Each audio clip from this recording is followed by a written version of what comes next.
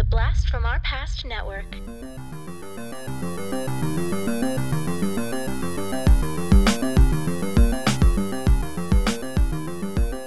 Hello and welcome to the Blast from Our Past podcast. We're a podcast that brings you full-on movie breakdowns, TV show reviews, and more, all from the things of our nostalgic past. I'm John. And I'm Adam. And today we have two guests with us, two special guests, and this is kind of a new thing for us, and we're very excited about it. With us, we have Scott Barber and Adam Sweeney, and I'd like to have you two gentlemen tell us who you are and why are you important? I would say that probably with relation to this, that we are the co-directors of The Orange Years, the Nickelodeon story, which is a documentary that chronicles the origins and the rise of the juggernaut that would be that would end up shaping so many generations of children with respect to children's programming. And I think that makes us important because we're telling the story of some very important people. Importance through association. That's us. Well, this is exciting. Yeah, I mean, the documentary, I've seen the trailer. I'm really excited about it. But besides just the trailer, I see it's coming out for video on demand pretty soon. Like this episode's dropping on November 15th. But on video on demand, it's coming out just 2 days from then, right? On the 17th, is that what I saw? That's right. 2 days later, November 17th, iTunes and Amazon. You can pre-order iTunes right now, and so on November 15th, you can pre-order it, or you can wait 2 days later and rent it or buy it on Amazon, iTunes, or you can get a physical copy if that's your thing, which it is for me, at Target.com or Amazon.com. Nice. Yeah, I take pride in my big DVD collections. It sounds like, I mean, we're all kind of around the same generation, I believe, and having a hard copy. Kids don't understand. You know what? Internet goes down. There's nothing like just, you know what? And when that happens, I want to grab one of my favorite movies and just put it on. Yeah, if it's not an iCloudy day, then what are you going to do, right? Clear skies, you're not going to be able to download anything. So you got to hold on to these physical, tangible objects. So we would advise is to go ahead, if you want to, rent it and then say, man, this is so amazing that I just want to buy it. There you go. Rent and buy. Rent. Double dipping. I love it. There it is. Yep. We double dare you to do it. Oh. So what is your history with Nickelodeon? What spawned this idea for this documentary? Well, I'll start it and Adam can finish it. It's because Adam and I have been friends since 1991. So we were watching Nickelodeon as kids, as 10, 11-year-old. Oh, I'm not going to say how old we were in 1991, but as young children, we watched this show.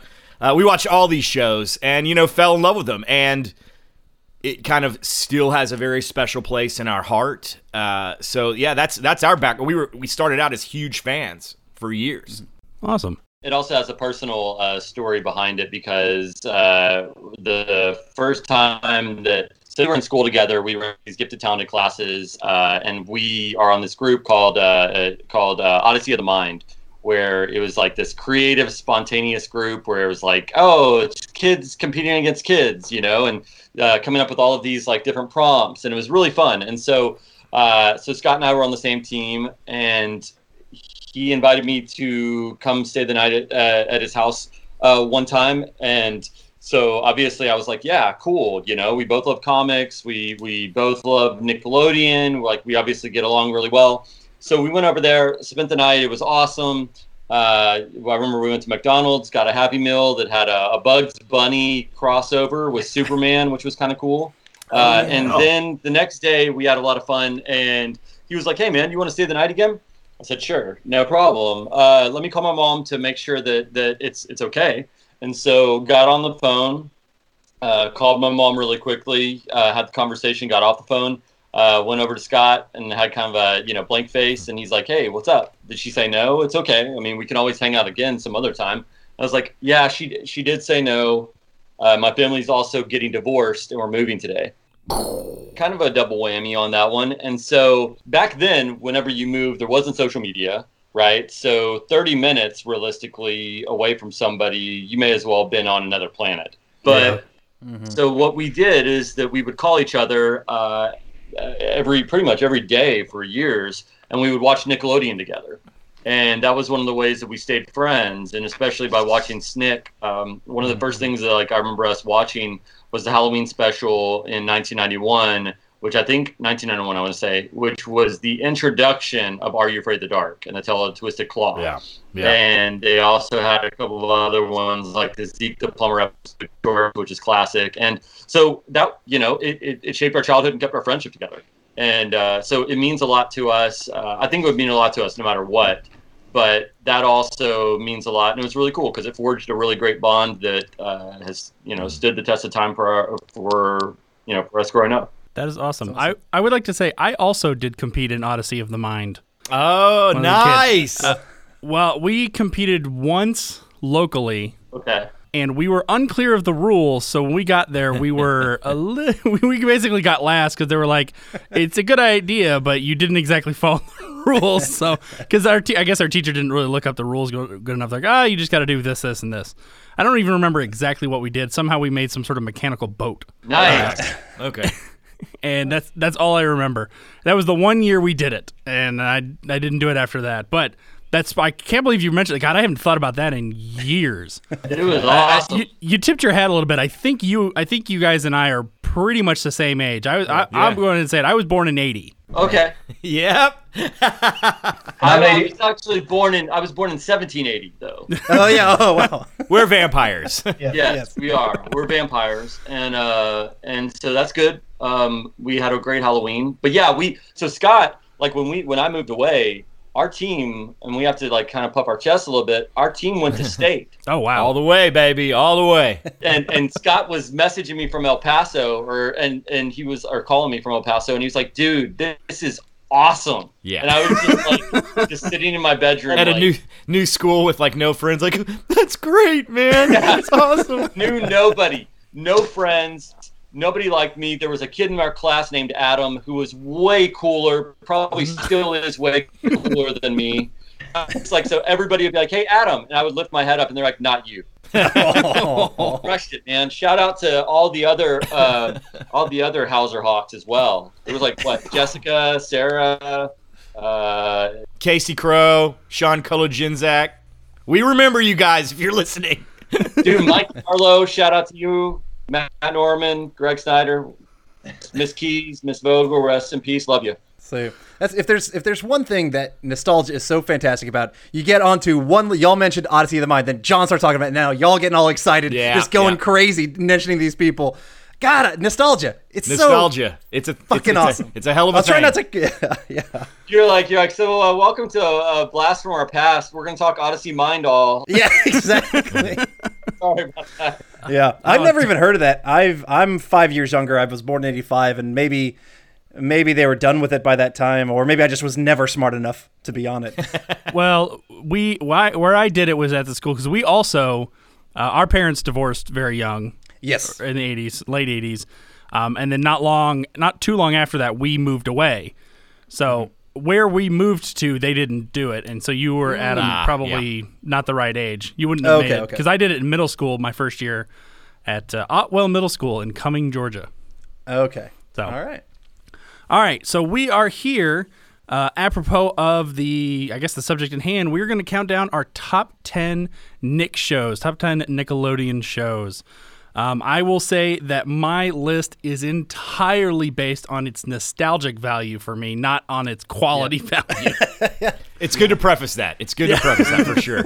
Because I often get looks from my brother when I put something somewhere in there. He's like, "Really? That one? That's your number one?" I get it, though. Yeah. So it's about the feeling. Yeah, exactly. I had a lot of feelings actually going over this one because I had to go back and do a little bit of research and pulled up shows that I hadn't thought about in years. Oh, yeah. This was tough. This was looking through, really, there were some, when I make my first list, I was like, all right, this is definitely making it. And then when I had to weed it down to 10, I'm like, it's shit, hard. Really? Yeah. I can't allow some of these on? Damn. People always ask us, what's your favorite? And we're like, dude, there's no way we could say our favorite. I mean, can we give it the best we've been able to do is a top 5 because it's just, especially after getting to know the creators and, we're so close to all this stuff. It's like, man, there's no way we could name one. It's just not possible. Actually, I did want to ask you that. Did you guys get to interview like some of the old stars and the directors and creators and stuff of that for the documentary? What was that like?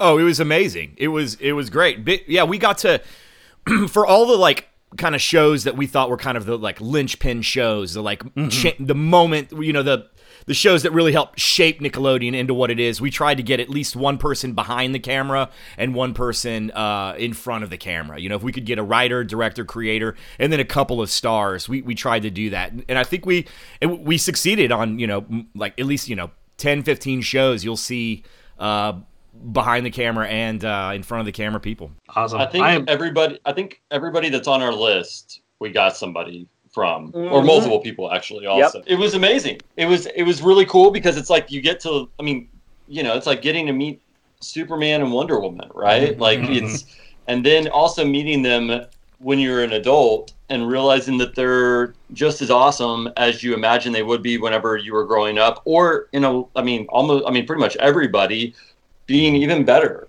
Right. And so it's really neat. And it was really cool to talk to them and kind of reawaken some of those that were them, because, right, like we were like living vicariously through the stories, but that was them, and so that it was a lot of fun. And we were very, very lucky that they were so gracious and able and willing to talk to us. Yeah. Awesome. So many people, everybody was like, yes, I want to do this.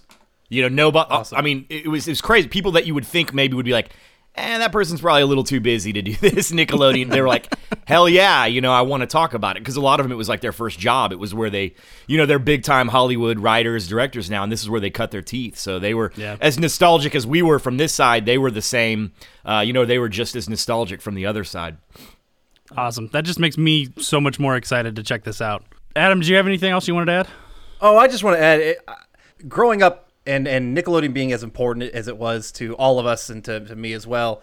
When I was working in Burbank for a good while, we were right close, and I would like walk to lunch right past one of their studios right there in Burbank. And every time I was like, fuck, I wish they had an opening. Please I wish you had a post supervisor opening, because I would nail that. I would give so much passion to Nickelodeon. But yeah, I never found anything in particular, but just, man, it's just everything about it. That orange color, like it pops out for you, and you just like, I just hear all the voices of my childhood. And you're going to find out why in the documentary. We're going to explain what we don't explain it, the people that created it explain it, which is awesome, And when you see it, I know Scott and I were just like, that's brilliant. Yeah. There's so much, right? When you learn the story behind the story, that you're just going to be like, wow, like how, now I get why it happened. There was a method to the madness for sure. It was not just, we don't love these shows just because they were the shows that were on when we were a little kid. They were there's a reason why it holds such a special place in people's hearts for sure. All right, well, I'm ready to get into this list now. I'm excited to talk about a little bit about some of these shows. So we're going to count down from 10 to 1, and I think we'll just kind of go in an order. I'll have Adam start, and then I'll go, and then Adam I meant Adam, my brother. This is going to be confusing because there's two of them. The cooler Adam. Yes, cool. There's always a cooler Adam. I was like, he's not going to talk about me. He's talking about the cooler Adam. I know this. We're going with the youngest Adam, the little one. Yeah. And then I'll go, and then Scott and Adam, you guys did your list together, right? Right. Cool. Yeah. So just as with our typical top 10s, if anyone has one higher, when it's mentioned, just say I have it higher, and we will wait to talk about it. So Adam, start us off with your number 10.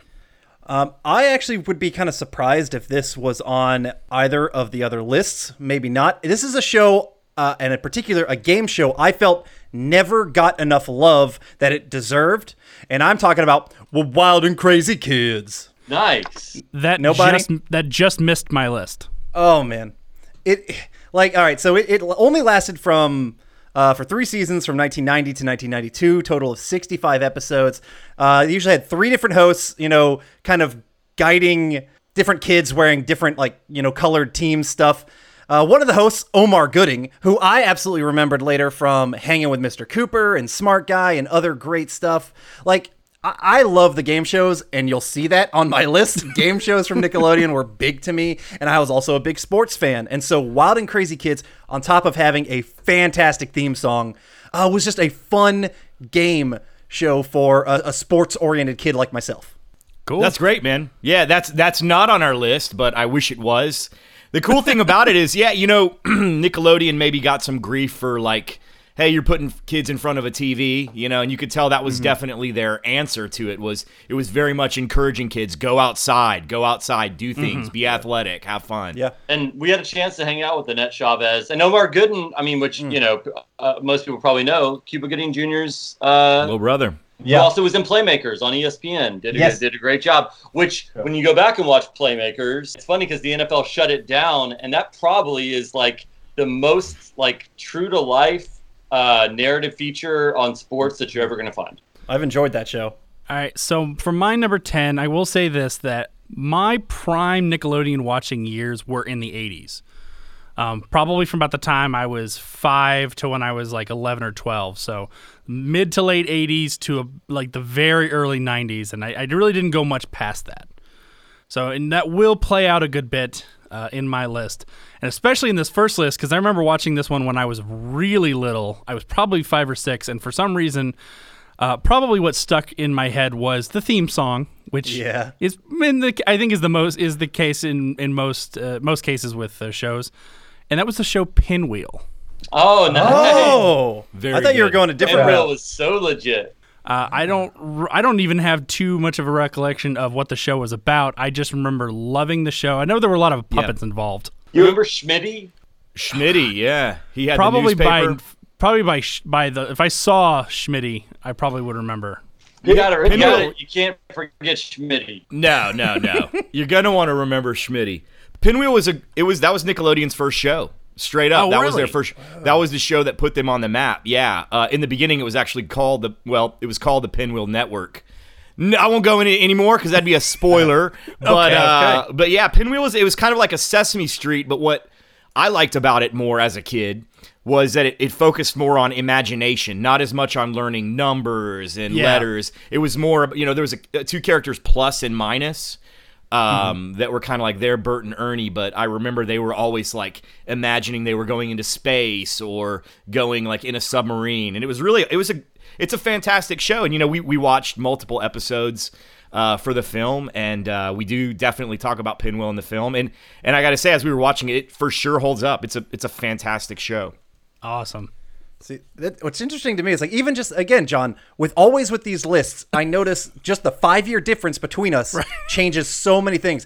I've never even heard of Pinwheel. Like this is the first time I've ever heard of this show. Yeah, I don't remember this at all. But it had 261 episodes. Yeah. How the heck do I not know this?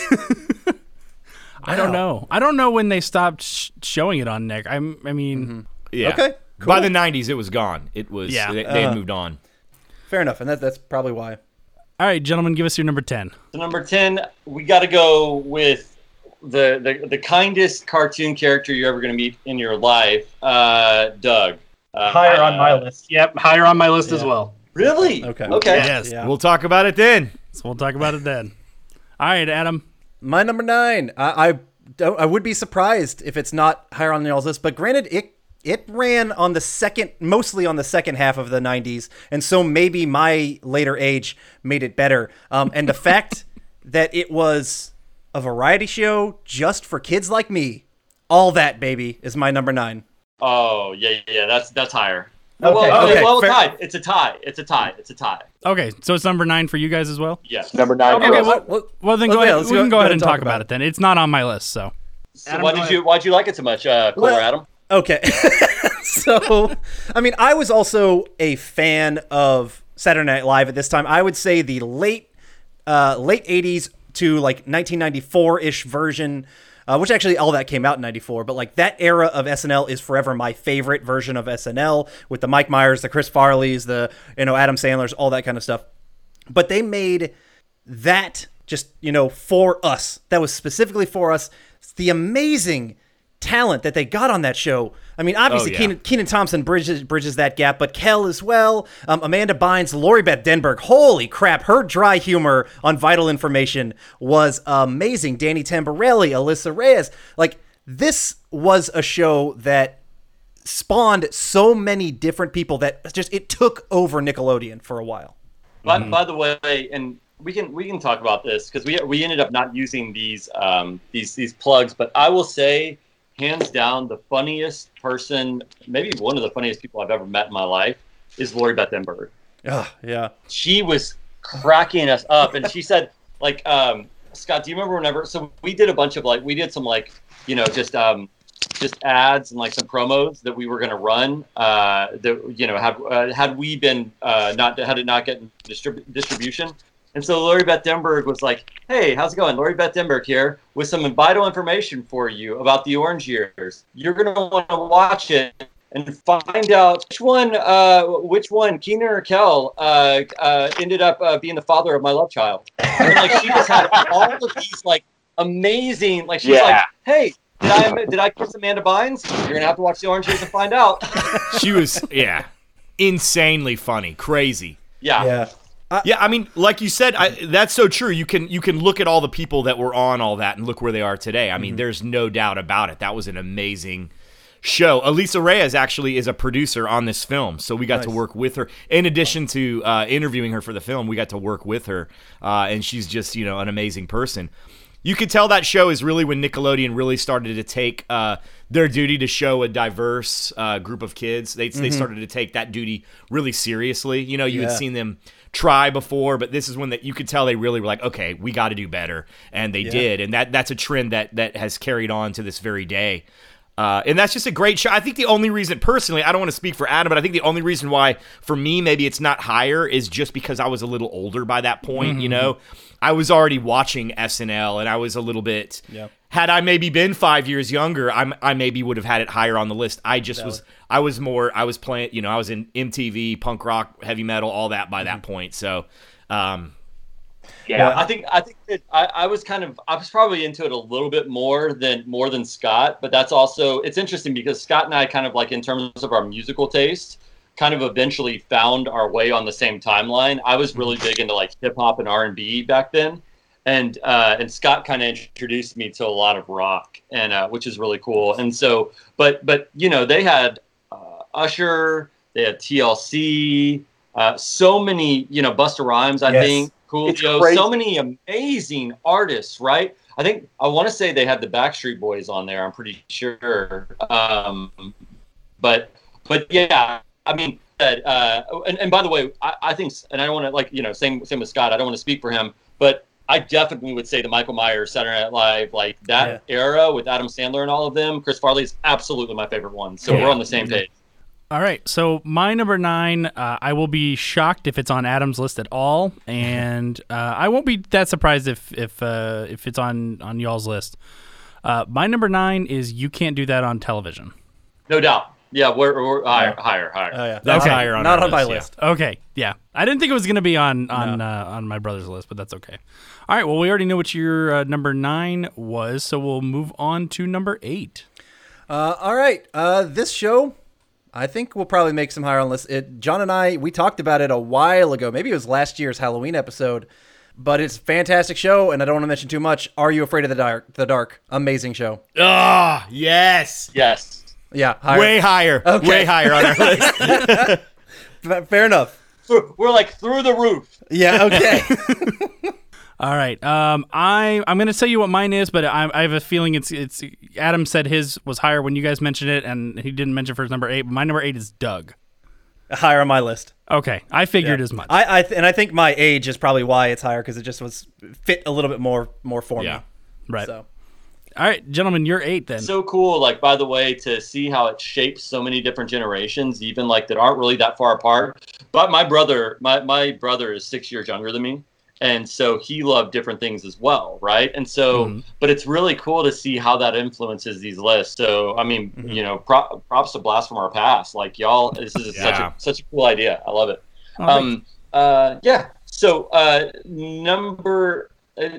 So I guess haven't had a chance to say yet. One. Do you Yeah, I can do that. Our number 8 is Rocco's Modern Life. Why did I not have that on my list? I didn't I even was- think about it. I Why was is that totally not on- sitting here waiting for you to go higher because I Holy- figured it would be on holy this. crap. It didn't make my list, but For some reason, when I went through my list, it would have been higher, but for some reason, I just blanked on it. Yeah, man, it's a great show. Yeah. And it gets away with so many like adult jokes like that you should not have on Nickelodeon. Yeah. It holds we talked up. about that in the orange years. There are a lot of things. I mean, like Rocco is a phone sex operator. That is his job. Like, and there's times, remember whenever it was it Heifer goes in and I think he's trying, I forgot the name of the turtle. Scott, do you remember the name of the turtle? No. Oh God. Was it Gilbert? Filbert. So he goes in and he's trying to get him. I forget what he's trying to get him to go to the restroom. I think to wet his bed. I remember him going wee wee. Yeah. Yeah. So and the fact that the cow's name's Heifer, Great. will never stop making me laugh. we actually just talked about that on one of our regular main shows about Rocco's Modern Life. And I saw that, I noticed yeah. that it was weird that his name was Heifer. Heifer refers to a female cow. A female, yeah. It's Rocco, I feel like, it was the 4th Nicktoon that came out, and the first 3 all premiered at the same time. So Doug, Rugrats, and Ren and Stimpy all came out. I remember it. It was on the same day. It was like, Nickelodeon's going to make their own cartoons. And so that was the 4th one. And to me, I feel like they kind of took what was best about Doug, Rugrats, and Ren and Stimpy, like the very irreverent, like, naughtiness of Ren and Stimpy, the quirky animation style of Rugrats, but then like the heart of Doug, because there is like Heifer and Rocco's friendship is like so pure and innocent. It's very much like it has that spirit of Doug. So it feels like to me that's why Rocco's Modern Life has a little bit more of a special place in my heart than other Nicktoons. I feel like they kind of took the best of those 3 and then made that. Yeah, I agree. When we absolutely talked about kind of how we had a lot of but toned down Ren and Stimpy vibes in Rocco's Modern Life, and it really did it Exactly. It did it the right way, where I felt Ren and Stimpy might have gone too crazy with some of his stuff. Rocco's did it so perfect, and it would. I don't know why I had such a brain fart, because that would have absolutely made my list. Well, it's because there are 50 different shows that there's so could much good stuff. absolutely Yeah. be. I mean, We're going 2 than decades. that. Yeah, I mean, for example, Scott and I, we just for fun, we've talked about it before, and there have been ones that we were like, how did that not make our list? So Cooler Adam, you are not alone on this at all. Okay, thank you. Adam, do you want to rehash your Carlos Alazraki story? I mean, I can. I met him. Well, I met him in the briefest of moments. I was assistant editing in Hollywood, and it's a place called Sonic Pool, right pretty much in the heart of Hollywood. And I was just working on a project, and I did little drawings and kind of posted them up on in my edit bay. One of them being of Rocco, and in pops somebody. I didn't realize who it was at the time, and he said, "Hey, do you know where the sound booths are, or for recording booths?" I was like, "Oh yeah, go upstairs. They're up there. Just kind of go straight past the main office, and you'll find them." And then it was like 2 minutes later. I was like, "Holy fuck, that was Carlos Alazraki. I should have had him like sign my Rocco drawing or something like that." I was like, and it's literally like a face to the or hand to the palm or palm to the face kind of moment. It really pissed me off. That's awesome, though. I mean, like the fact that you got to run into him, even, it's really neat. It was. And Heifer was the great Tom Kenny, who later on went on to be SpongeBob. So I mean, obviously, that amazing show knew what was voice up. cast, amazing. I mean, a lot of them, shifted over to SpongeBob later. Where are we? I'm lost. My number 7, I believe. Okay. I don't know if this one is gonna be on y'all's list because you're just that little bit older. And this one, I mean, it was one of the longest running shows, Nick shows, and because it had babies, maybe that's why I liked it when I was younger. I'm talking Rugrats. Oh, heck yeah. Okay, it's such an important show for Nickelodeon. It didn't make my list. Not on our list. Not on y'all's list. Okay. Yeah. All right, so definitely one of the most popular. Went from, what was it, 91? So it came out with those 3 original Nicktoons, Doug, Ren and Stimpy, and Rugrats, all on, was it August 11th? And it ran till 2004. 9 seasons, 172 episodes, which is incredible. It was the longest until SpongeBob took that over on Nickelodeon. The voice cast is phenomenal in Rugrats. I mean, they just get into silly, dumb kid adventures. The opening music is fun, just kind of like that instrumental thing, and you see like the little screwdriver dropping into his diaper and shit like that. I very much enjoyed it until it was one that lasted so long that I even outgrew it, and they even tried to do Rugrats All Grown Up, which I wasn't even having at the time when that came out. But Rugrats and the influential nature of Rugrats and how long it lasted, how important I feel it was for the growth of Nickelodeon cartoons, I think is pretty much, it can't be stated. Yeah, and I think also, I mean, remember whenever it had like a number one song, like remember Maya and Blackstreet, like for the Rugrats movie? Yes. Like that was, I think you're right. I think if you had to pick a couple of like the projects or the programs that really like put them through like the stratosphere, it's absolutely Rugrats, right? Because I remember going to like, I think it was Burger King and like, my brother getting like Rugrats like watches or something like that. And then they did the Rugrats movie and they did Rugrats in Paris. It went on for a long time, and you're right. Like it was super, super influential and just a brilliant idea, right? Yeah, Rugrats is great. All right, so my number 7, this was one that I found on another list, and I saw it, and I was like, oh, man, why does that sound familiar? So I went and found like a little snippet of it on YouTube, and it was exactly what I thought it was, and I remembered exactly how often I watched it. Like my brother, I am a big fan of game shows, and I did enjoy a lot of the game shows on Nickelodeon, and for some reason, this one really spoke to me. It was called Finders Keepers. Ah, yeah. Not on my list, but I loved Finders. Finders Keepers was great, yeah. Holy crap! Another one I've never even heard of. Like what? That was a super early one. That was a very early show. Yeah, and it didn't run for all that long. I don't think, just for maybe 1 or 2 seasons. I think. It got kind of a bad rap because I guess some people thought it had like a negative connotation because people were like trashing rooms and stuff like that. So. For the time, early mid '80s, they got a lot of pushback for that show because like this is teaching kids to tear up their rooms. So I think that's probably why that show didn't go on to be bigger later on. Yeah. So Adam, the premise was basically like you had to find something in a room, and so you literally just they had like a messy room already, and then you had to like tear it up to find whatever it was that they were looking for. Okay.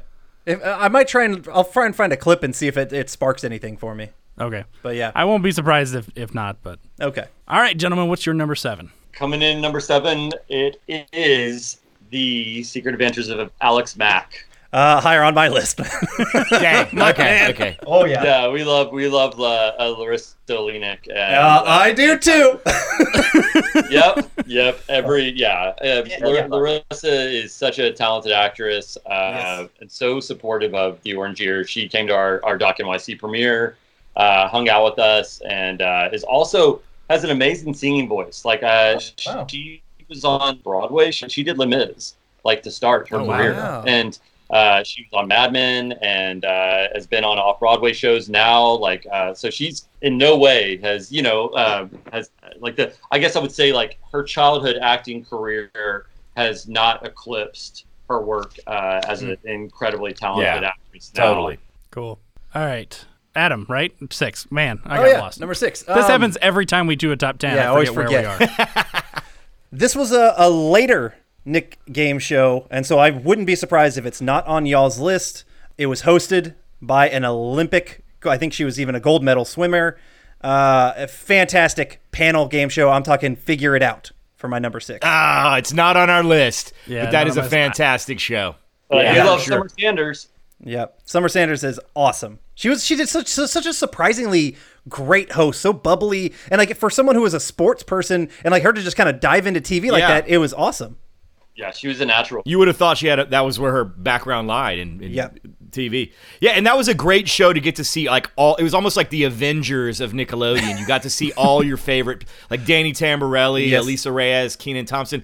A lot of those late 90s Nickelodeon stars were always on Figure It Out. Another thing about Figure It Out versus you can't do that on television, you can see how the slime evolved? Like, look at the slime, and you can't do that on television.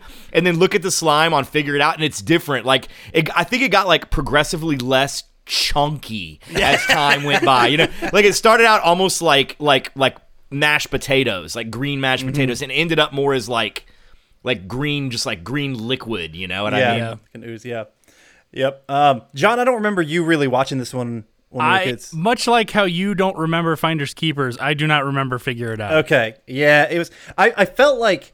I don't know if Danny Tamborelli owned stock in Nickelodeon or even a majority share, but this was the period where he was on every show. Everything. Oh, yeah. He was everything. Can we put Danny Tamborelli in this, please? Yeah. I mean, when you want quality, Danny Tamborelli, boom, done. It's funny because Danny is like, we know him as like the Pete and Pete guy. You know, he's Little Pete. Yeah. But so many people that are, 5 to 10 years younger than us remember him more as an All That guy, because he was on All That forever. And also a total badass. And also just an awesome dude. Musician as well. Oh, wow. Oh, cool. Yeah, he has a band called Jounce that you should check out. He and Mike Morona, have their own podcast as well. I believe called The Adventures of Danny and Mike. Yeah, it's on the Last Definitely Podcast Network. Really cool. All right, so my number 6 might, I don't know. We're getting close to the top, so we'll see if this appears on anyone else's list. But I had the biggest crush on Melissa Joan Hart, so my number 6 was Clarissa Explains It All. Yeah, we're higher. It's higher for us, for sure. Okay. All right. Our number what 6. Is y'all number 6? Yeah. Ours is Double Dare. Higher on my list. Nice. Yeah. Mark Summers. I mean, that is your childhood. You know what I mean? That dude is a financial marketing genius. Oh, yeah. Oh, absolutely. Yes. You are not wrong at all. He's just great, right? And he's like, if they did a Mount Rushmore of Nickelodeon, I think his face has to be on there, right? Oh, absolutely. Yeah. Oh, yeah. Yep. All right. Well, then we're swinging around, Adam, to our number 5. Yep, and Scott and Adam mentioned it not too long ago. I know it's not on John's, but your similar feelings to Melissa Joan Hart, not to be too creepy, very similar to my feelings towards Larissa Olnick. The Secret World of Alex Mack is my number 5. Great show. Yeah. It is. It was fun. They packed in, fun sci-fi elements. There was even some action elements. Good drama. Decent acting for the kid acting that they were doing. And I had John obviously knows, but if anybody out there listens to our top 10 90s crushes, Alex Mack was particularly high on my list. And this show, obviously because of it, and I don't want to sound too creepy at all, but like there is like that I know too late, but there's that I absolutely remember in that was it the first episode where she kind of first puddles down and then puddles back up behind the boxes, and it's like, whoa, hello, like that was one of those moments for me. And and that absolutely gets addressed in the thank God that they didn't not because keep of that. Guys going, oh my gosh, what's going on? But because they talk about, we'll save it. We'll save Perfect. It.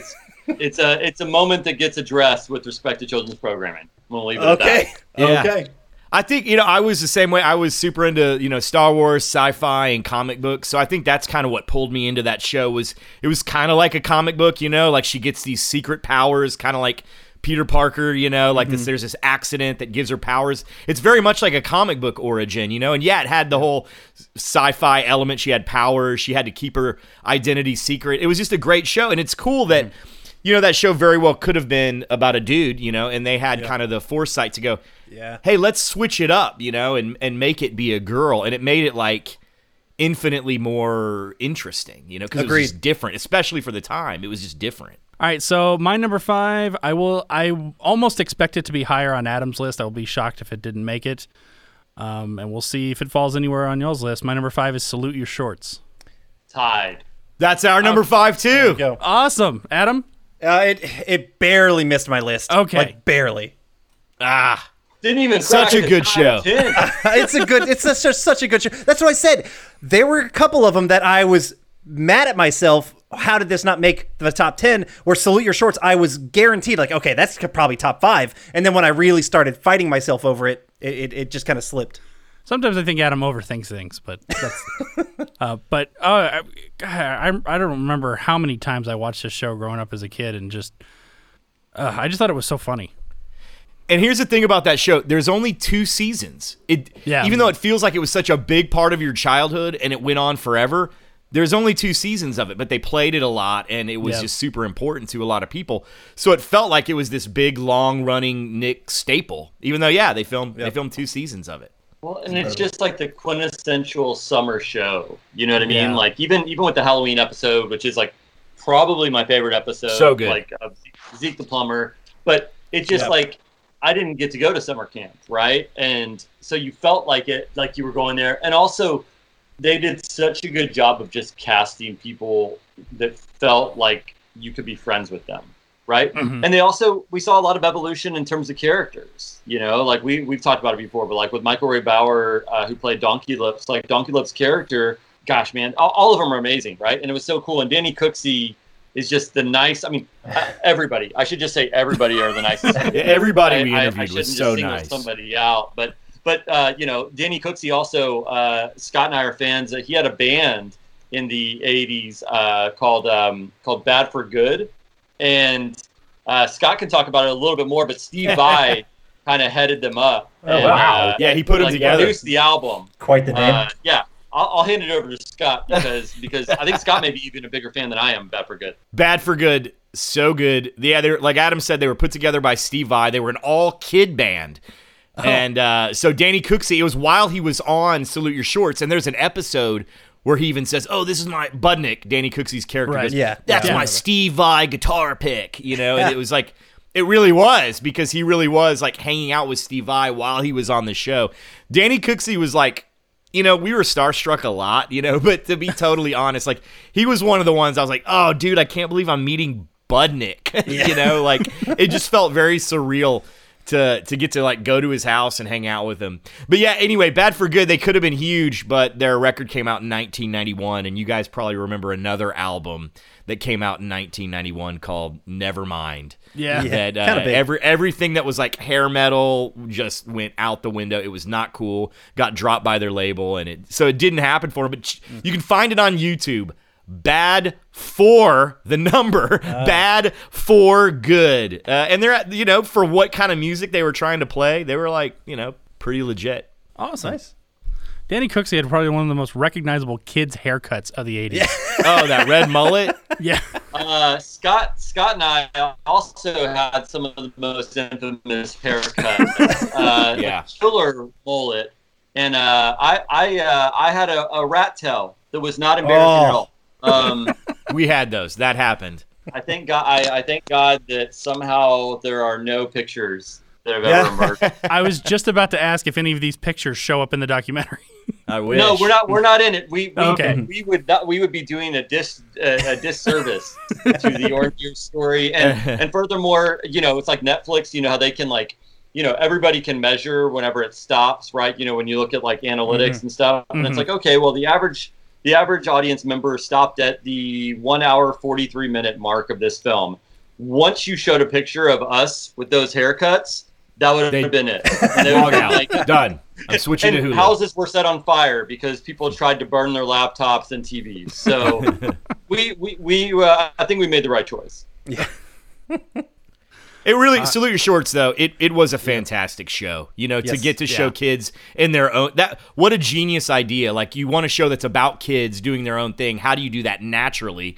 You have them at camp where their parents aren't there, and the only adult is this idiot counselor, Ugg Lee, I know. It was just, and that was a recurring theme, that the adults were always buffoons.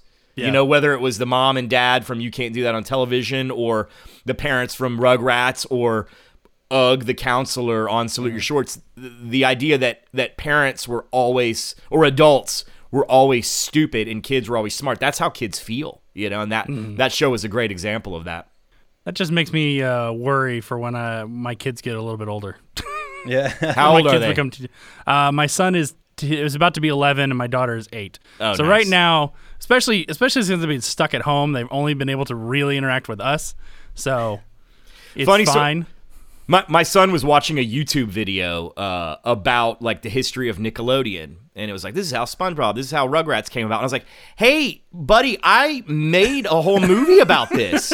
Do you want to watch it? And he goes, no, not really. And he says, well, I was like, it's the same thing you're watching now, but it's like an actual movie that's like going to come out. It's got like the creators on it. And he's like, no thanks, Dad. Like, I was just like the stupidest person ever for even suggesting that. Like, so yeah, I feel I'm already there, but yeah, Okay. I feel you. All right, we're coming around to number 4, Adam. Okay. We're my in the number top 4. now. This is so far the only one I believe that's been on all 3 lists. My number 4 is Doug from the original Nicktoons. Okay. So good. It is so good. So it ran from 91 to 94 on the original run on Nick, and then it picked back up on ABC. I didn't pick back up with it on ABC. I did not care for the character design changes, all that kind of stuff. Yeah. I like the original, but I mean, like, yeah, Doug, Skeeter, Penny Mayonnaise, they're just awesome characters. The beats, the great songs you get, like Killer Tofu. John and I talked about this before. Ooh, yes. Killer Tofu. Yeah. So good. Yeah, and that was a different Disney. When it was ABC, it became Disney's Doug, and it was totally different. It was it felt different. Roger was no longer a bully. He was like more of a friend, rival kind of thing. It had a different feel for sure. But if we're talking about just Nickelodeon, Doug was amazing, and I was the same age as Doug whenever it came out, so it spoke directly to me. And like we talked about before, a lot of the shows had this edginess to them, a lot of this, sexual innuendos there that you only get, and Doug didn't. And I got to give it props for that. It was something, as we look back at it, there is something to be said, even though some people might say, oh, it's so simple and saccharine. There's something about giving kids like just something very sweet, especially if maybe kids are going through like a tough time, to see other kids on TV just being cool to each other. There's something to be said for that, giving kids a place where they can feel like, okay, I feel, maybe they got bullied all day at school or whatever, they don't fit in, and they can come home and watch Doug, and it's like, okay, it can give them something, maybe they can kind of mimic those behaviors, Is the way that Doug dealt with bullying, I liked how Doug wasn't a popular kid, but he wasn't the nerd either, because we see that so much in TV and films, it's like, oh, I'm the nerd, that eventually gets the hot girl, it's like, that was such a played out concept by 1991, and Doug was more of like, to me anyway, more like a real kid, you're just average, you're not at the bottom of the barrel, but you're not at the top either, you're just kind of like, I'm here and I'm me. Yeah, he's very relatable. Very, yeah. Well, and I think absolutely that Scott hit the nail on the head, is that it was just sweet. And I think that it's so easy to be cynical, and that can happen, especially right now. And maybe it's different, or maybe it's not even different than whenever we were growing up. I think everybody always is like, well, our time was a more innocent time, and blah blah blah, right?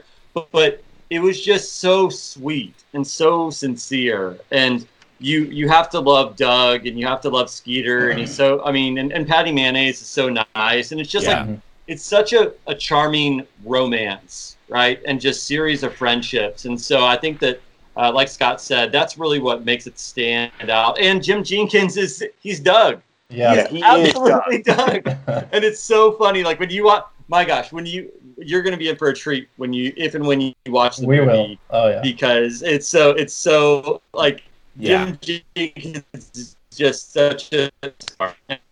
We love him to death.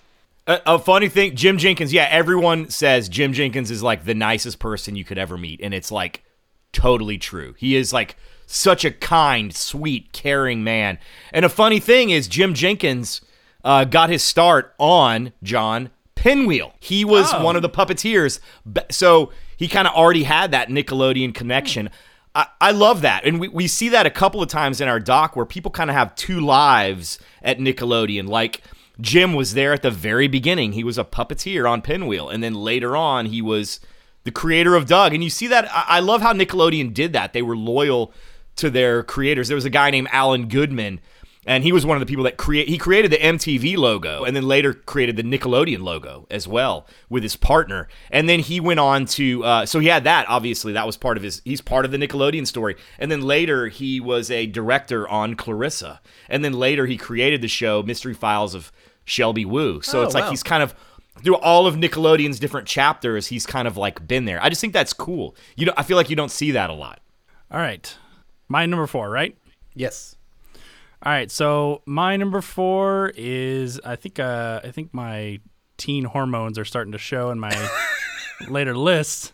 Oh boy. Because Oh boy. Yeah.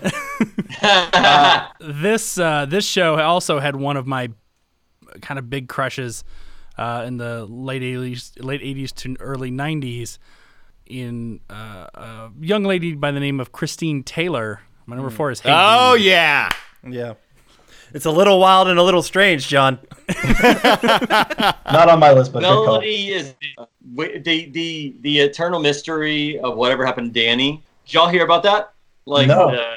So the background of why am I blanking on his name? Scott, do you remember? Who played Danny? Yeah, the actor that It's played Joe Danny. Torres. Joe Torres, yeah. Yes. So like for the longest time, people have like said that he just disappeared and has gone off the grid, and so it kind of almost became like a ghost story or something, right? Like an urban legend. What happened to this dude? Yeah. So there, you can look it up. There are articles where people are like, "What happened to Danny? Where is he?" But Yeah, there's like sightings and stuff. yeah, and it's weird, right? Because we did get the lowdown on it though, and he is alive and well. And Graham Yost, the writer of Hey Dude, who also went on to write Speed. Additionally, is it Sneaky Pete, which is the show? It is a Showtime series. Oh, yes. With Giovanni Ribisi. Giovanni Ribisi. Worked Yep. on Band of Brothers as well. He talked to us about it, and he gave us the breakdown. And he was like, "No, like we've been in contact with him. He's okay." He's like, so, Yeah. yeah. That was our kind of thing. We wanted to kind of like go down that, but it's like, you know what? If this dude doesn't want to be found, let's just leave him alone. You know, like let him. But like Adam mentioned, Graham Yost. I mean, you can look that dude up. That guy's like a power player in Hollywood. Lisa Malamed, who was another writer, she's a power player. Like, these are people that are legit movers and shakers in Hollywood. And Christine Taylor, of course, look at her huge career she's had. Yeah. All those people got their start on Hey Dude. I mean, that goes to show you how good that show was. We were very fortunate to introduce. We were very fortunate to interview a lot of people from Hey Dude for the movie, both behind the camera, and we got just for you, Christine Taylor. She is in the movie. Yeah, He makes it. All right. Well, now I'm guaranteed to watch it. Yeah. I thought it wasn't before, but now I'm definitely guaranteed. You were like, it was like an undecided voter. Yeah, I was like on the fence.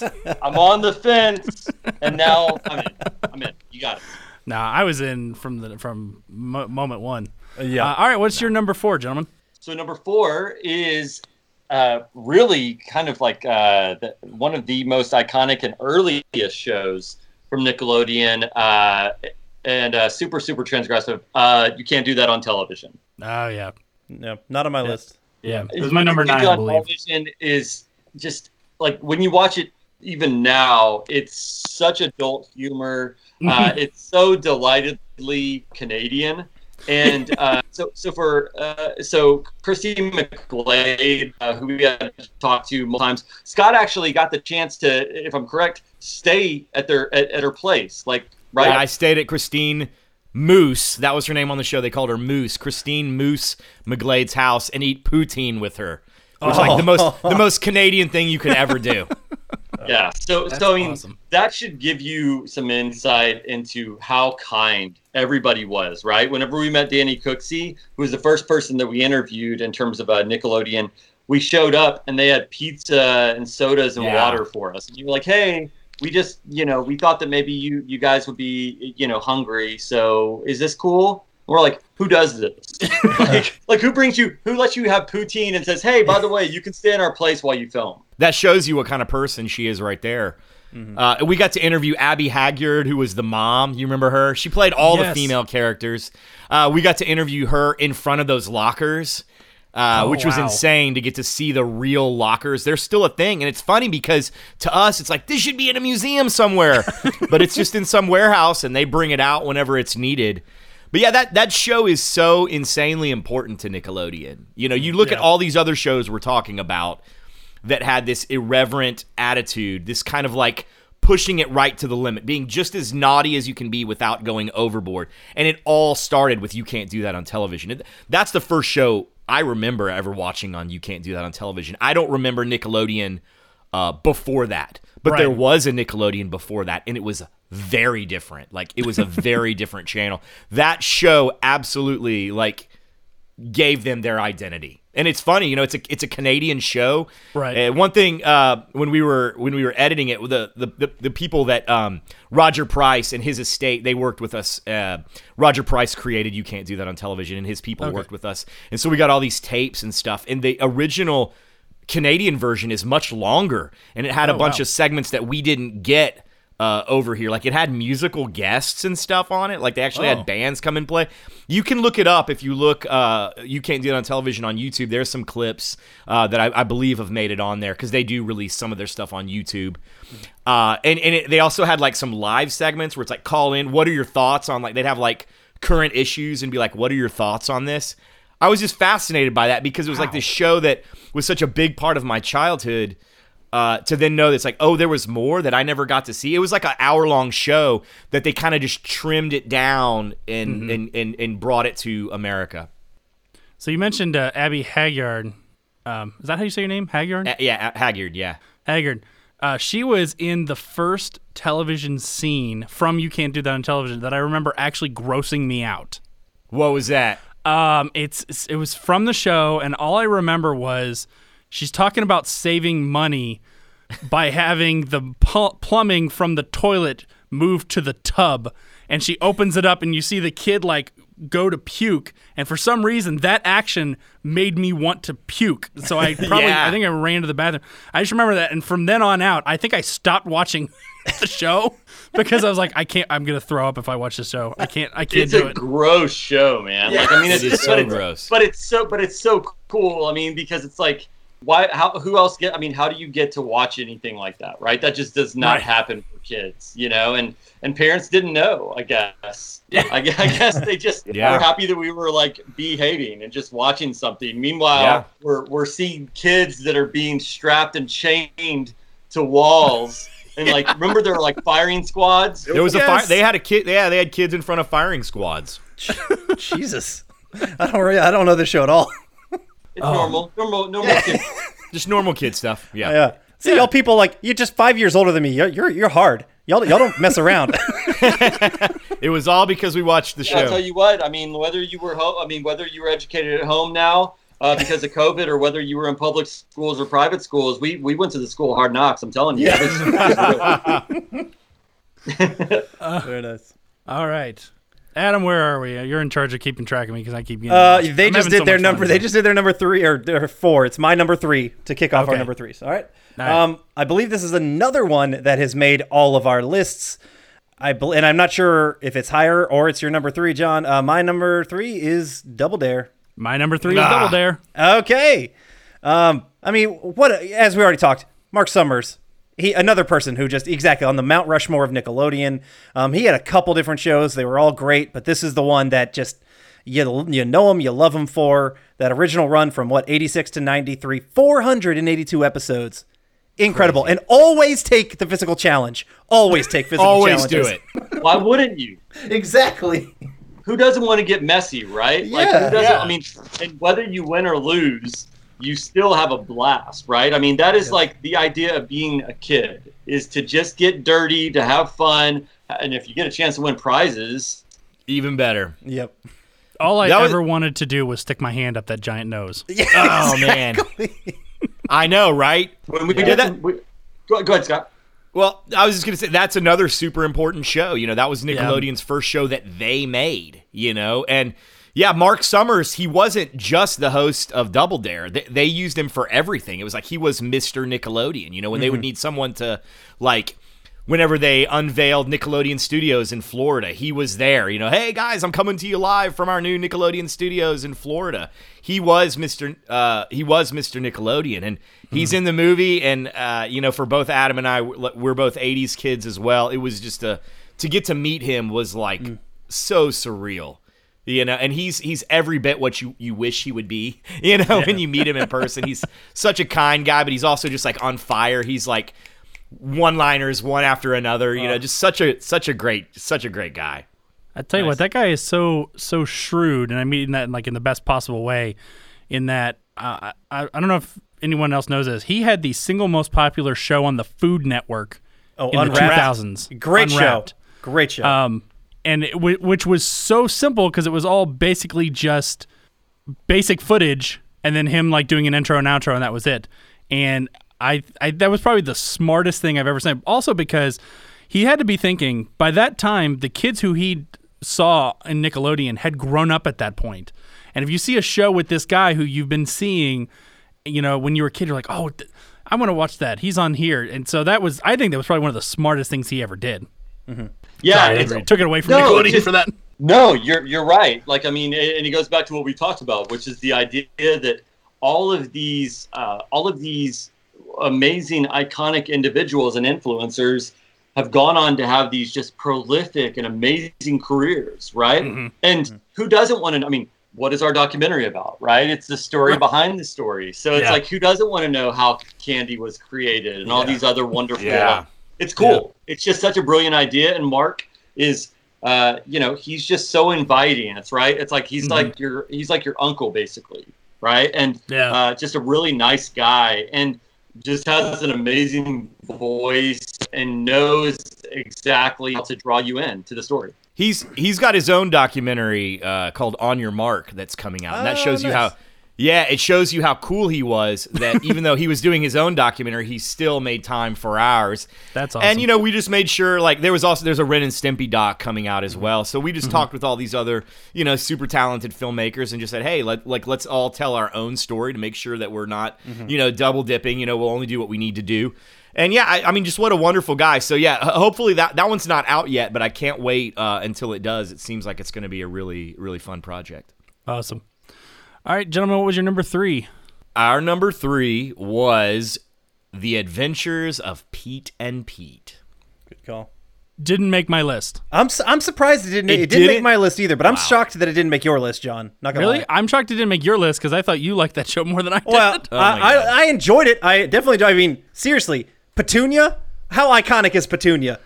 Big time. Pete and Pete was it was the cool show, everyone we talked, it kind of had that hip vibe. You got to talk about the musicians that were on there, Michael Stipe, Iggy Pop, Deborah Harry, Gordon Gano, Violent Femmes, they just had everybody that was a cool indie rocker in the late 80s and early 90s was on that show. And that theme song, by Polaris, it just had such a, you don't usually hear theme songs like that. It's just okay, this is a song even now I would jam out to, It just, it felt it felt kind of like a dream. It didn't feel it had almost like a David Lynch feel to it, even though it was a kid's show. It felt very bizarre. I still to this day love that show. Yeah, awesome. It holds up too. It's holds up. You watch it now and it's even better. And favorite actors of all time. Obviously we love Danny Tamborelli, we love Michael C. Morona. But man, we love Toby Huss. Toby Huss is the greatest character actor. You've probably seen him on Glow, *Halt and Catch Fire*. He was in a horror film called *The Invitation*. If you watch him on *Adventures of Pete and Pete*, *The Incredible Adventures* or *The Adventures of Pete and Pete*, then you'll know him as Artie, the strongest man in the world. And he is just the best. I love Toby Huss so much, and he needs to be in everything. I don't care what it is. If they end up doing another film about Ruth Bader Ginsburg that doesn't have Felicity Johnson in it, Toby Huss needs to play it. We were super fortunate. We got both Petes, Little Pete and Big Pete, Danny Tamborelli and Michael C. Morona. And then we also got one of the creators, Will McRobb. And they all give fantastic interviews. So if anybody wanting to hear some kind of really good Pete and Pete stories, we got them for sure. Awesome. And Chris Biscardi, I think, isn't he the president now of Nickelodeon or the VP? He's high up there. Yeah, absolutely. Who was the other writer of Pete? He was the other, Nice. Okay. Michelle Trachtenberg was on that show too, wasn't she? Yeah, Little Pete's, Little Pete's girlfriend, and her dad was Iggy Pop. Nice. Oh wow. All right, Adam. My number 2. Number 2. All right, we are closing in. John, I would tell you this show was probably, I don't know if it was even going to make my number in my top 10 if I had to think about it before we reviewed it. But then after we talked about it, I just remembered all like the feels, how much I enjoyed it. This action sci-fi, and it included animals. Animorphs is my number 2. Animorphs. I loved the Not books. see that coming at all. I loved the book. I mean, this came out later on, and so I was like 13-ish, but like right in that right time, with these like early high school kids, action adventure stuff. I mean, young teen book that I loved animals. I was big into zoo books when I was younger, and so it fit, zoo books, amazing, the best, and so it just fit really well for me. And so obviously a Canadian production that also aired on Nickelodeon, and when John and I reviewed it, I was like, oh, this is amazing. And so I went through and I watched every episode, and I rewatched everything, and I was like, you know what? This holds up. And John, what was your comment? I can't even remember, but I barely made it through one episode. Yeah, he was not a fan. I'm going to go back and watch that one. That was a little bit after my time. Yeah. And it also was kind of after...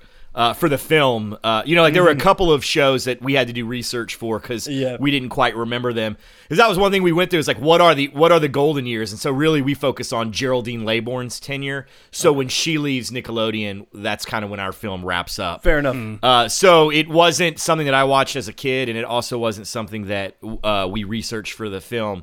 But I'm going to watch an episode. I'm going to see if I can make it through one. And it has Shawn Ashmore, who was Iceman in the X-Men films, and recently played Lamplighter. Lamplighter, yeah. Yes. Yeah. And he did a good job Great on show. that, too. Oh, he's great. And I thought he was good as a kid. John didn't feel as much, but I think he was. I think the cast was solid. Nice. We're going to watch that Animorphs. I'll tell you that much. We're doing it. All right. Well, good luck to you on that one. All right. So I guarantee you my number 2 is not going to be on anyone's list. I will be shocked if Adam has even heard of this. I won't even be shocked, actually, if you guys don't even remember this.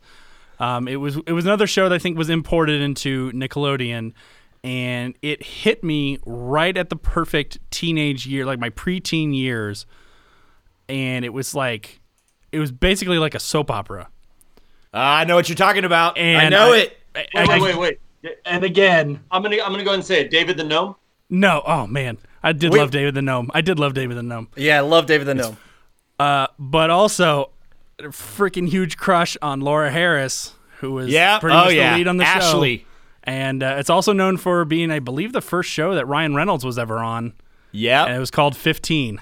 Oh yeah, dude. Or as it was known in Canada, Avalon. Oh, really? I didn't know that. That's why if you look it up on IMDb, you can't find it. Sometimes, or maybe it might have changed, but when we were working on it, you had to look up Avalon because that's what it was originally called in Canada. And for some reason, when they imported it over here to America, they're like, let's call it, 15. Okay. What is it about Canada making quintessential age drama like that? This Degrassi. Degrassi, yeah. I mean, They do it well. They do it well. well. I will give 15. It wasn't totally my thing. I think because I watched so many soap operas with my mom, I was kind of soap operaed out watching a kid version. But if you can ask me anything about Young and the Restless, and I can tell you, everything about the Abbott family and Victor Newman. But it did tackle some big issues. Like there was a kid that dealt with alcoholism and divorce. And so I give them props for that because that was pretty cool. They had a pretty diverse cast compared to the rest of Nickelodeon for the time. Arsman, who was the lead singer of Dylan's band, we're in a band. I just remember that, like Ryan Reynolds, we're supposed to be in a band. The way he said it. Yeah, that was, and it's funny because the guy that did our opening credits did the end credits for Deadpool. Oh, okay. And Oh, wow. His name is Justin Harder. He's got Klaus Studios. Super talented dude. But I was talking to him. I was like, there's a Deadpool connection here too. And he's like, how? And I was like, well, 15. That's where Mr. Deadpool got his start. He was the nerdy little kid who tries to play drums in a band and gets kicked out. And Laura Harris still has up until 2016. I mean, she's still working. Dead Like Me. Yeah. Hulk and the Agent Smash. She's to her credit has almost 100 different starring roles. So she's amazing. I remember watching some of Dead Like Me and going, God, that girl looks really, really familiar. And it wasn't until much later that I put the connection together that she was the same. She was actually from 15.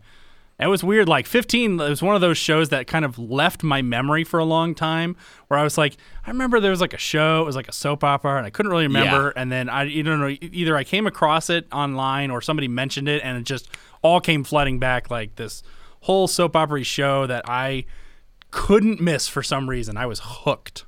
The guy Matt that was in it, that was her boyfriend on the show, he's still doing a lot of stuff up in the Great White North. I remember we talked to him a little bit when we were kind of working out who we were going to interview. He's still doing a lot of stuff up there. Cool, well, good for him. Oh, he was on Dark Angel for a little bit. Cool. All right, sorry, I just got to. I can get lost in all this stuff if I'm not careful. All right, what was your number 2, gentlemen? So number 2 probably would go down. I mean, if you love Larissa Lenik and Alex Mack, then you gotta give a shout out to the OG. That would be Clarissa Explains It All. Yeah. Mm-hmm. Clarissa Explains It All is like, especially for the time period, broke the fourth wall. Was basically like the female Ferris Bueller, and Melissa Joan Hart just had it. Like, she was just so cool, went on to be Sabrina. She still is acting. She's still amazing. Yeah. And has been directing, like, episodes of The Goldbergs. And I was going to say, I heard she'd been doing a lot behind the camera lately. Yeah. Yeah, she was cool. It's like she seemed so approachable and down to earth. And there were things about her, like the writers, that, Mitch Kriegman, that decided to, it's like, at that time, like, New Kids on the Block would have been the choice of, like, probably, if somebody was writing it normally, say, oh, who's a girl's favorite band, and she's like, oh, I like They Might Be Giant, right? Wow. Yeah, and, very cool. The opening playing basketball, and and wasn't like, there wasn't a lot of there was tension between her and Sam, but it was just cool. She was just a cool person, right? Like, they didn't stereotype her, and I think that says a lot. Scott, why did you love Clarissa so much? Yeah, I mean, that right there, it was absolutely a groundbreaking show, for sure, because you look at programming that was targeting girls up until that point, was very much just kind of pandering, it played into all the stereotypes of what big Hollywood guys thought girls would like, and that's why I think a lot of times boys didn't like quote-unquote girl shows, was because they were just made in a stupid way. That was the first show. Another one like Alex Mack, that very well could have been a show about a boy. Because at the end of the day, all it is, it's just about a kid trying to make it through that kind of 11, 12, 13-year-old, when you're not a little kid anymore, and but you're not an adult. You're kind of, that's a hard time, to go through. Childhood is such a great time, and when you have to leave it, it kind of sucks, but you're not an adult yet, because being an adult is kind of awesome because you can do whatever you want. You're kind of in the middle. And that show did such a great job of doing that. And the fact that, again, that they made it a girl and had the guts to make it about a girl. And she was never pining over a boy. She did have crushes, but it wasn't like, it was the same way that they would have dealt with it had the character been a boy. I thought that was super forward thinking.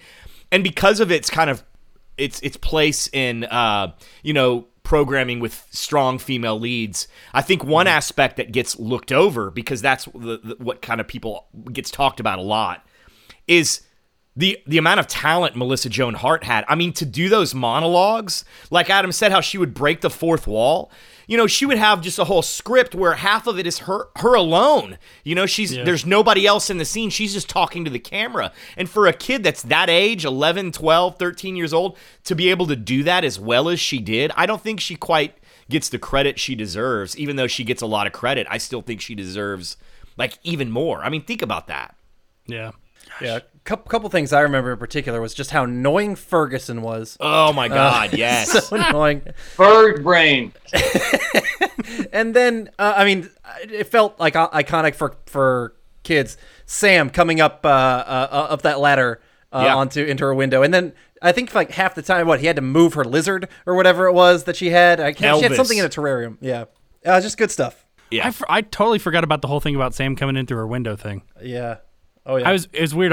This is a little side story, but my daughter, who's 8, loves Stranger Things. She loves the show.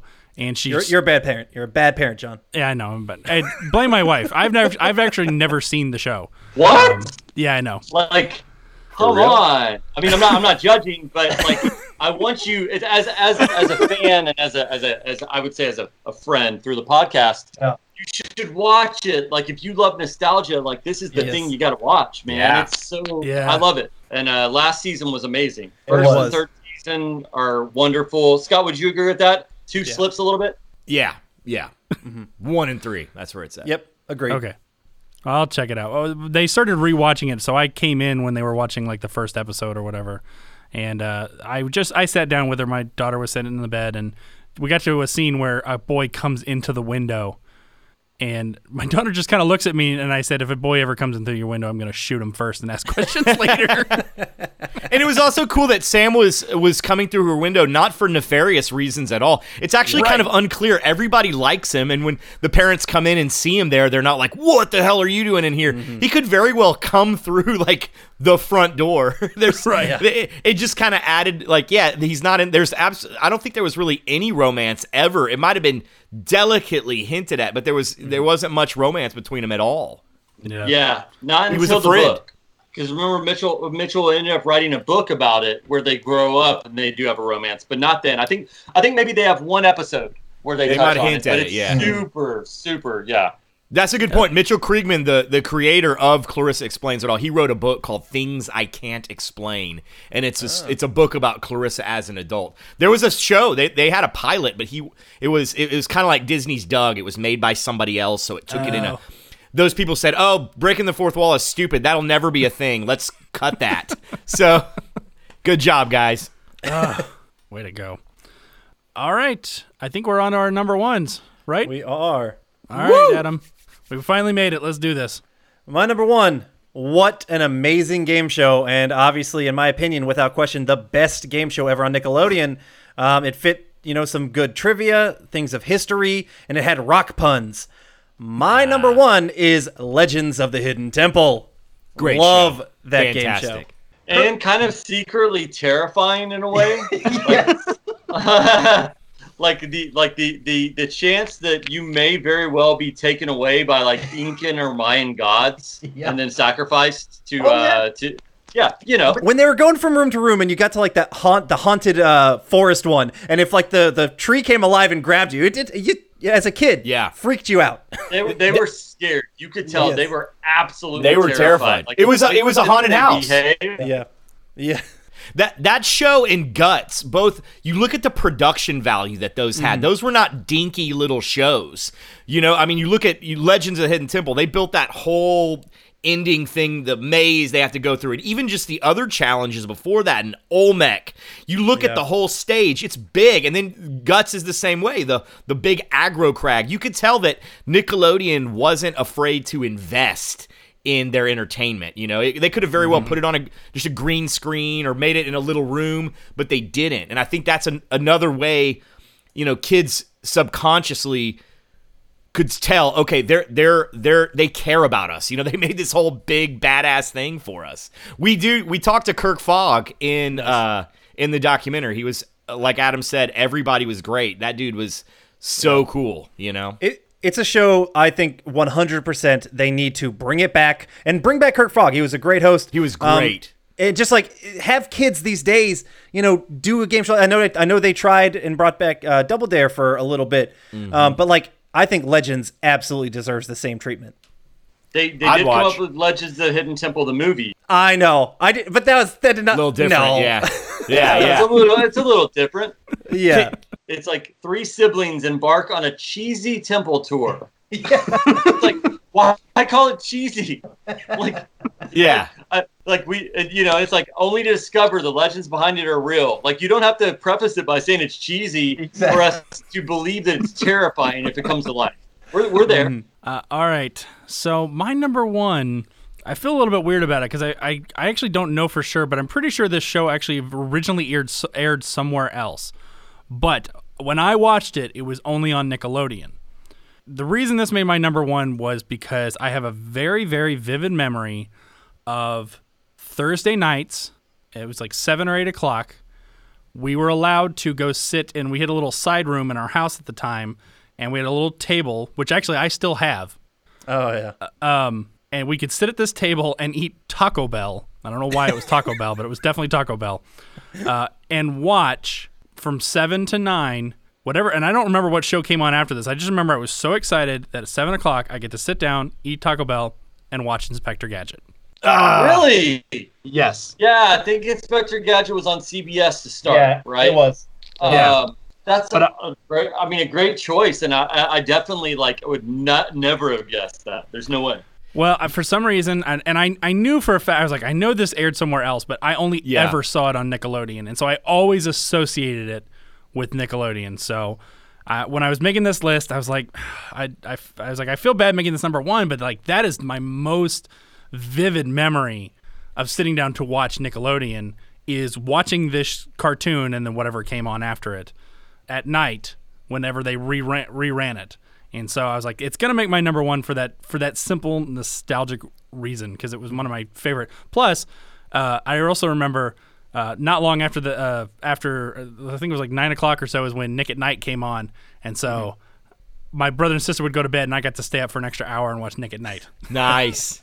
So there was that whole era, people don't remember this, but where Nickelodeon bought shows from other people. Now Nickelodeon is so synonymous with making their own programs, their cartoons, their live action, everything is stuff that they created. But there was this whole time period where they were licensing shows like Inspector Gadget. Do you remember they played Looney Tunes for a little while? Oh yeah. And in the early days there was Danger Mouse, Heathcliff, Banana Man. There were all these great shows. See, Adam, I told you. Sorry. I've never heard of Banana Man. I'm still not quite sure it's real. Adam and I host a trivia podcast, and one of the questions I asked was about Banana Man, and Adam was like, "That's not a real show. I've never heard of that." I'm like, I totally remember watching Banana Man. When he ate a banana, he became Banana Man. Exactly. It's interesting, though, like you said, it was created by somebody else, but it did follow the Nickelodeon formula of the kids are smart and the adults are stupid, because Inspector Gadget was a buffoon. Yeah, he had all these... Penny.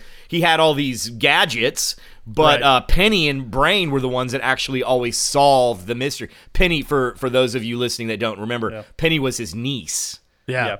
And her dog was named Brain, and they were the ones that solved the mystery.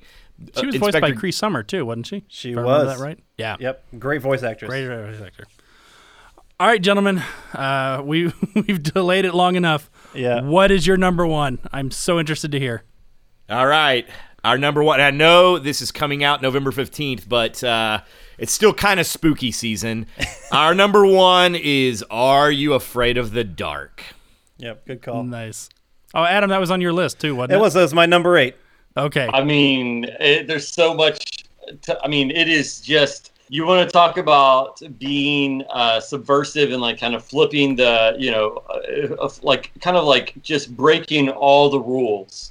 Putting a scary story program on a children's program network, that was just such a risky move and such a bold move, and it holds up. It totally holds up. And, as a precursor to Goosebumps, it was the OG. We've said that before, and it just so many great characters, so many great stories. There are spins on other stories as well. And I love I never say her name right. Alicia Cuthbert. She's amazing. Ross Hold's amazing. Yeah, from the Tell of the Twisted Claw all the way to the Tell Laughing in the Dark, and then was it the Tell of the Silver? I'm gonna blank on it. You know what I'm talking about, Scott. It was the and then Ben David Grabinski, who's a great filmmaker. They just did a miniseries with some of the characters from It. They did an Are You Afraid of the Dark series that was really good.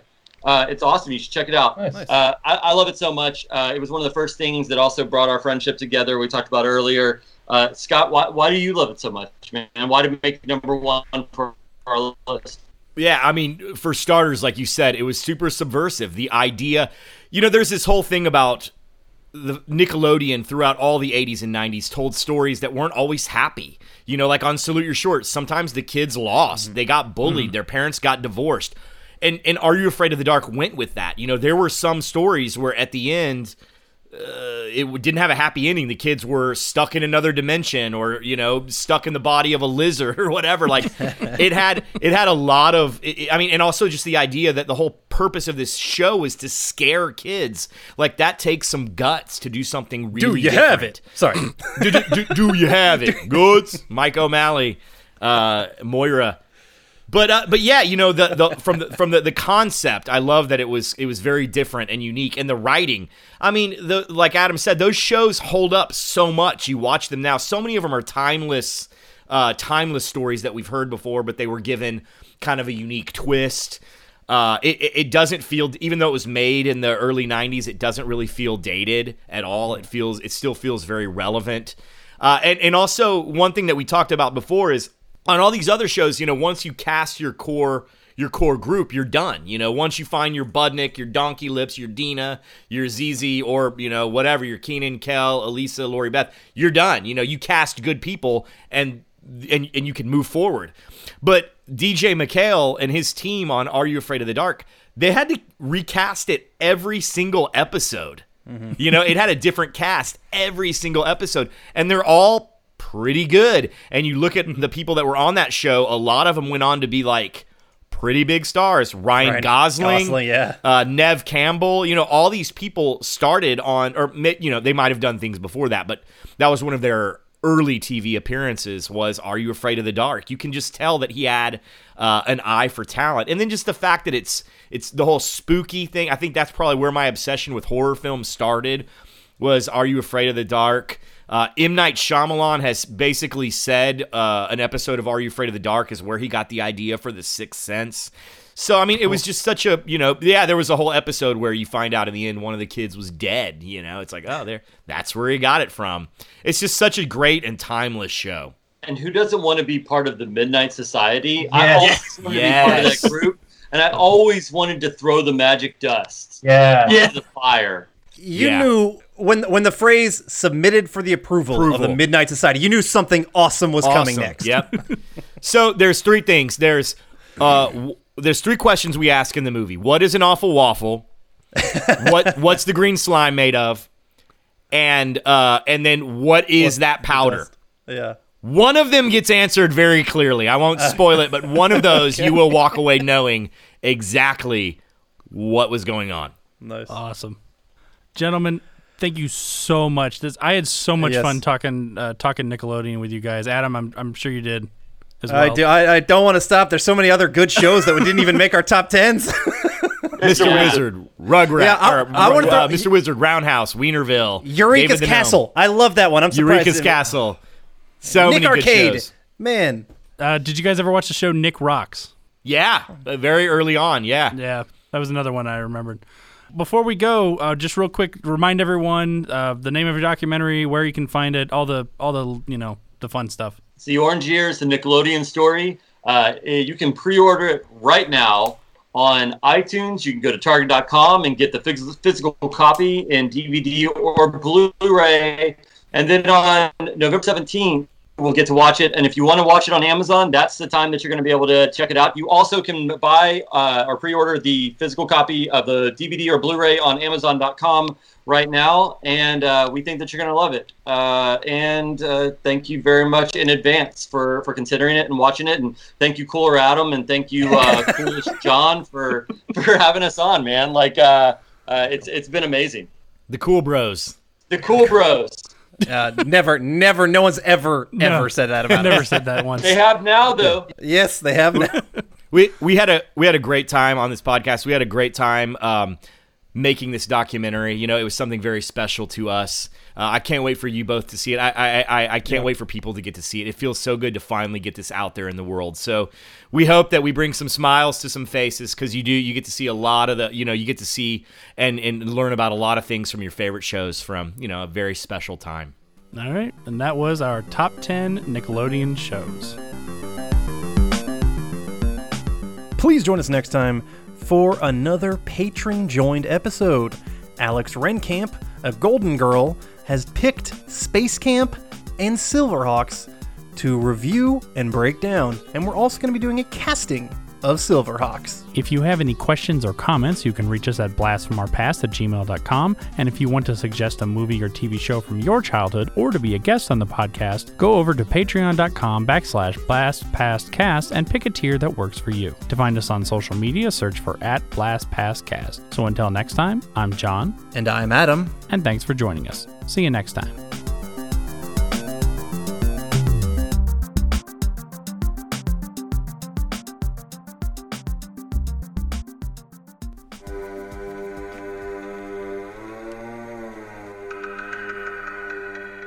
Hey everybody, I'm Corey. And I'm Zach, and we're the hosts of Podcasting After Dark, a cast dedicated to late-night horror and sci-fi of the 80s and 90s, often found on HBO and Cinemax. You know, the movies your parents didn't want you watching as a kid. You can find us every other week on Apple Podcasts, Spotify, Podbean, and Stitcher. This is what you want. This is what you get.